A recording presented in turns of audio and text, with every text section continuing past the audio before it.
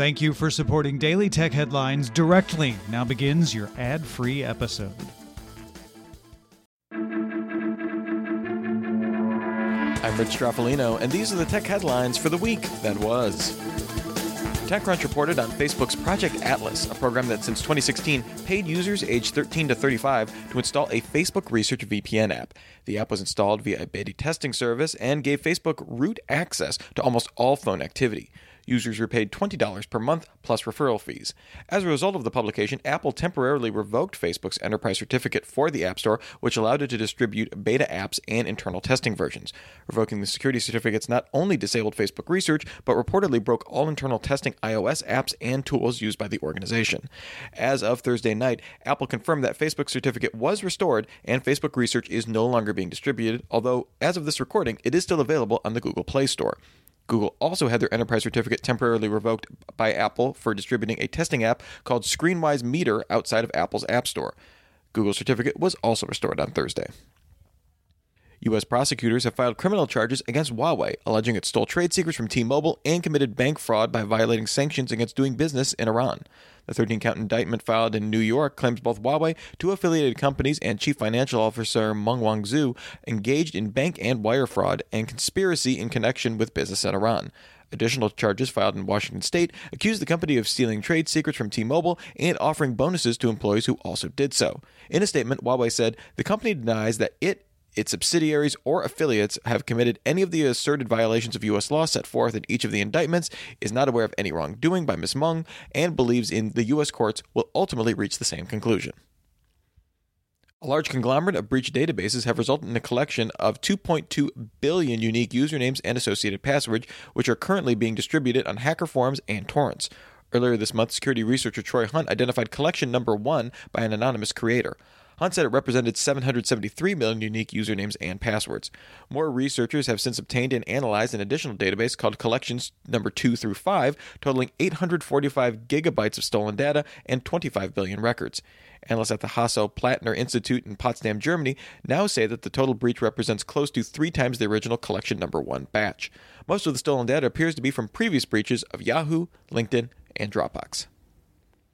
Apple took group FaceTime offline after a bug was discovered that lets users call anyone with FaceTime and then hear the audio from the recipient's phone before the recipient has accepted or even rejected the incoming call. 9to5Mac also replicated the problem with the iPhone calling a Mac. On Friday, Apple issued an apology and stated the server-side security bug has been fixed. It will issue a software update next week to re-enable the feature for users.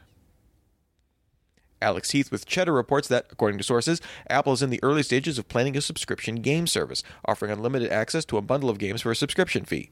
Apple reportedly began private discussions with game developers on the service in the second half of 2018. The report also stated that Apple has had talks with developers about directly publishing titles, assuming distribution, marketing, and other related costs. Pricing and the types of games the service might include are, of course, unknown. The Japanese government approved a law amendment that would allow employees of the National Institute of Information and Communications Technology to survey Internet of Things devices in the country.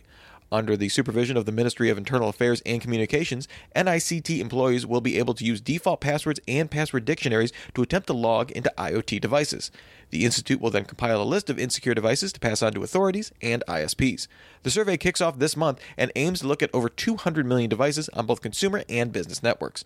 The hope is to secure these devices ahead of the 2020 Summer Olympic Games in Tokyo. The analyst firm Canalys published a report showing smartphone shipments in China fell 14% in 2018, reaching their lowest level since 2013 for a total of 396 million units. This marks the second straight year of decline after a 4% drop in 2017. Huawei and Vivo bucked the trends and grew shipments by 16% and 9% respectively. Apple saw the largest decline among the top 5, down 13% on the year and maintaining the number 5 spot in the country.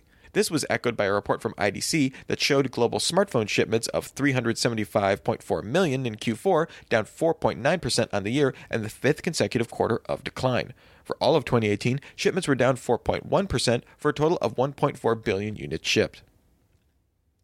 The PC version of the highly anticipated first-person shooter Metro Exodus is bypassing Steam and releasing exclusively onto the Epic Games Store. The release on Epic will also see a price drop of $10 to $49.99, although this is for the US buyers only. The CEO of Deep Silver, the game's publisher, said the move reflects that Epic's generous revenue terms are a game changer that will allow publishers to invest more in content creation or pass on savings to the players. And finally, Ultraviolet is shutting down. More specifically, the Digital Entertainment Content Ecosystem, DECE, which is the industry consortium behind Ultraviolet, will shut down the service on July 31st.